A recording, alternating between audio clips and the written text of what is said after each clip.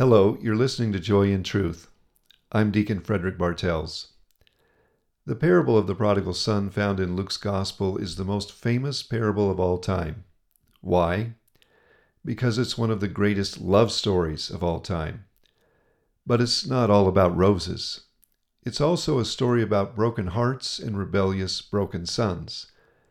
It's a story that teaches we must never think God to be a permissive, unjust father. It's a story that reminds us we must never presume on salvation and glory without merit and a full return to the arms of the Father. It's a story about the terrifying reality of sin and the necessity of repentance and confession. It's a story about the road home for the lost, the path those who have destroyed their relationship with God through mortal sin must take. It's also about the essential nature of the sacrament of confession and the healing, saving absolution from sin it brings.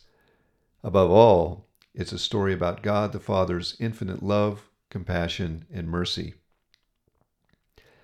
Today I have another story to tell you. It's titled, I'm the Prodigal Son, and this is my story. Because the story turns out well in the end, people fail to grasp the hell I experienced. That day I made that demand, I died inside. My spiritual heart was shattered. Why did I do it? Why did I demand my father's inheritance? I had been thinking for some time about how I wanted to do something different, be someone new, about how I wanted to be really free, to shed the shackles, to be my own man, my own boss, make my choices. I began to see my relationship with my father as controlling, burdensome, and restrictive. This led into a downward spiral of darkness and anger. One afternoon, blinded with arrogant stubbornness, I demanded my inheritance. The thing is, it wasn't yet mine to have. I had no right to it. It was my father's property, not mine. It was a gift, actually, that he'd graciously agreed to give me one day. That's what God does. He's the gift giver, and that's my Father. But I acted as if the inheritance was mine alone. In that moment, I rejected my Father's love. I treated him not as my loving Father, but as an unwanted rival. Being the loving Father he is, he simply divided the property without protest, even though what I'd done was severely offensive and deserved punishment. He respected my freedom. He let me go. You see, my father's not the kind of man who would force me to do anything. What he really wanted was my love freely given. The very instant I made that terrible, ungrateful demand, there was to be found no hint of anger in my father. The only thing on his mind was love. To seal the rejection, I went off to a distant land to live alone, isolated from him. It was my final act of rebellion. I had sinned mortally against him. I chose to offend him gravely. I knew it was serious, and I consented to it. At that moment, I destroyed my relationship with him. That's what mortal sin does. That's what it is. Thankfully, you have the teaching of the Church. It informs you about how mortal sin extinguishes sanctifying grace in the soul, about how it destroys one's relationship with God the Father. You have recourse to the sacrament of confession. Such a beautiful and immense gift it is, and so unfortunate that it is rarely attended. Christ waits there, in your confessionals. God the Father is watching, hoping, yet so many choose to remain in a foreign, distant land. But I, the prodigal son, did not have the immeasurable gift of the Church and the sacraments, as do you. As I said, my father let me go. Some people ask if he tried to stop me. Yes, he did, but not with words. He tried to stop me with a look. That's right. He locked his penetrating eyes on me. And what did I see? Tears, disappointment, incredulity. But, of course, I shut my heart and left anyway. When I think back, I imagine my father watched me as I walked off into the distance, never taking his eyes from me, hoping I would turn back, hoping that I would come to my senses before I disappeared over the horizon. That's how God is, you see. God lets us experience the consequences of sin so that, in the suffering it brings, we will come to our senses and turn back to Him, so that we will repent. I believe God works for our repentance the very moment it becomes necessary, before we walk over the horizon, before we travel too far in the distance. More wondrously, God gives us the grace to avoid sin in the first place, if only we would open our hearts. Well, you know this part of the story. I squandered away my inheritance and found myself in a dire situation. I was too ashamed to go running back to my father, so I decided to seek employment. But the only work I could find was feeding a Gentile's swine. Bear in mind, swine is considered unclean food to us Jews. We don't touch it. We don't eat it. We certainly don't raise it. Feeding the swine was a filthy profession that grated on my very heritage.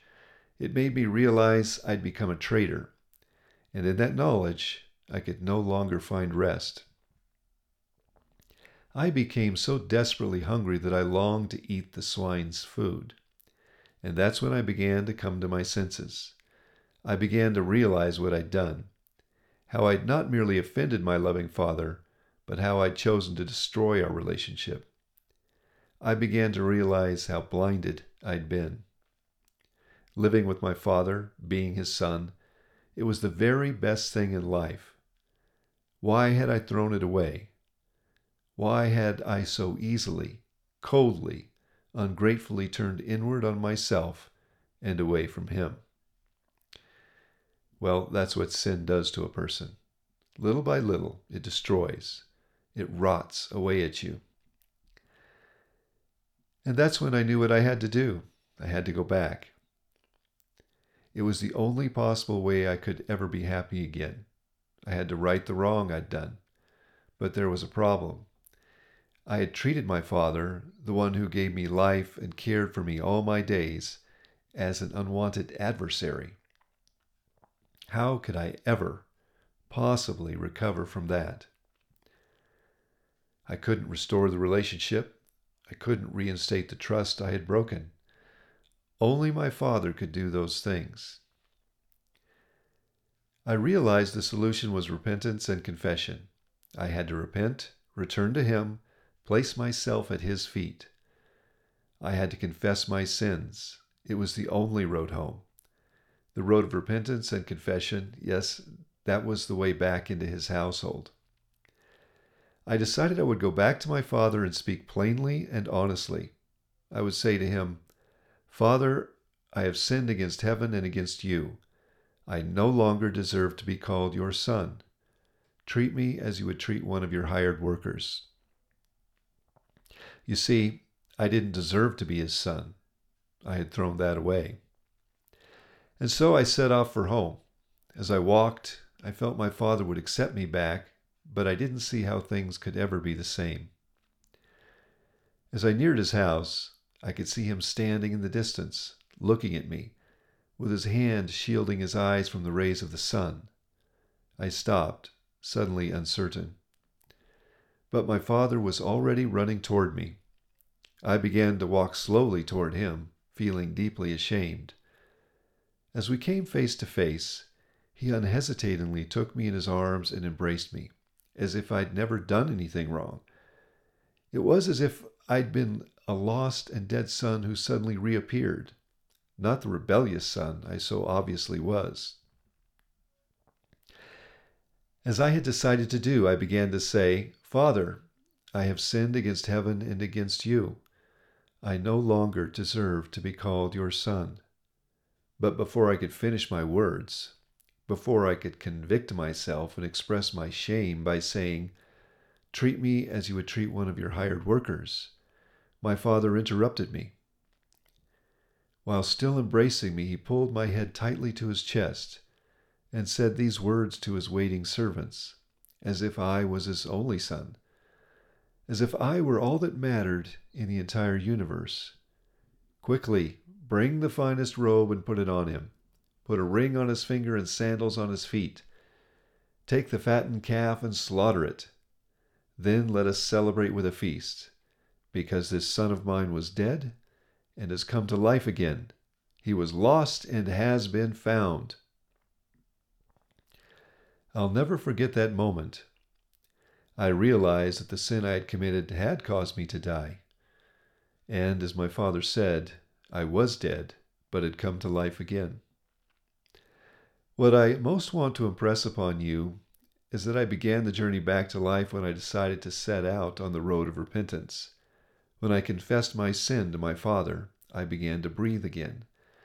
When my father forgave me and, in his immense compassion, welcomed me fully back into the family with an embrace and a kiss, that's when I was once again truly alive. In that moment, I'm not merely happy, I'm joyous, I'm saved, I'm restored. Then it was I who had tears in my eyes.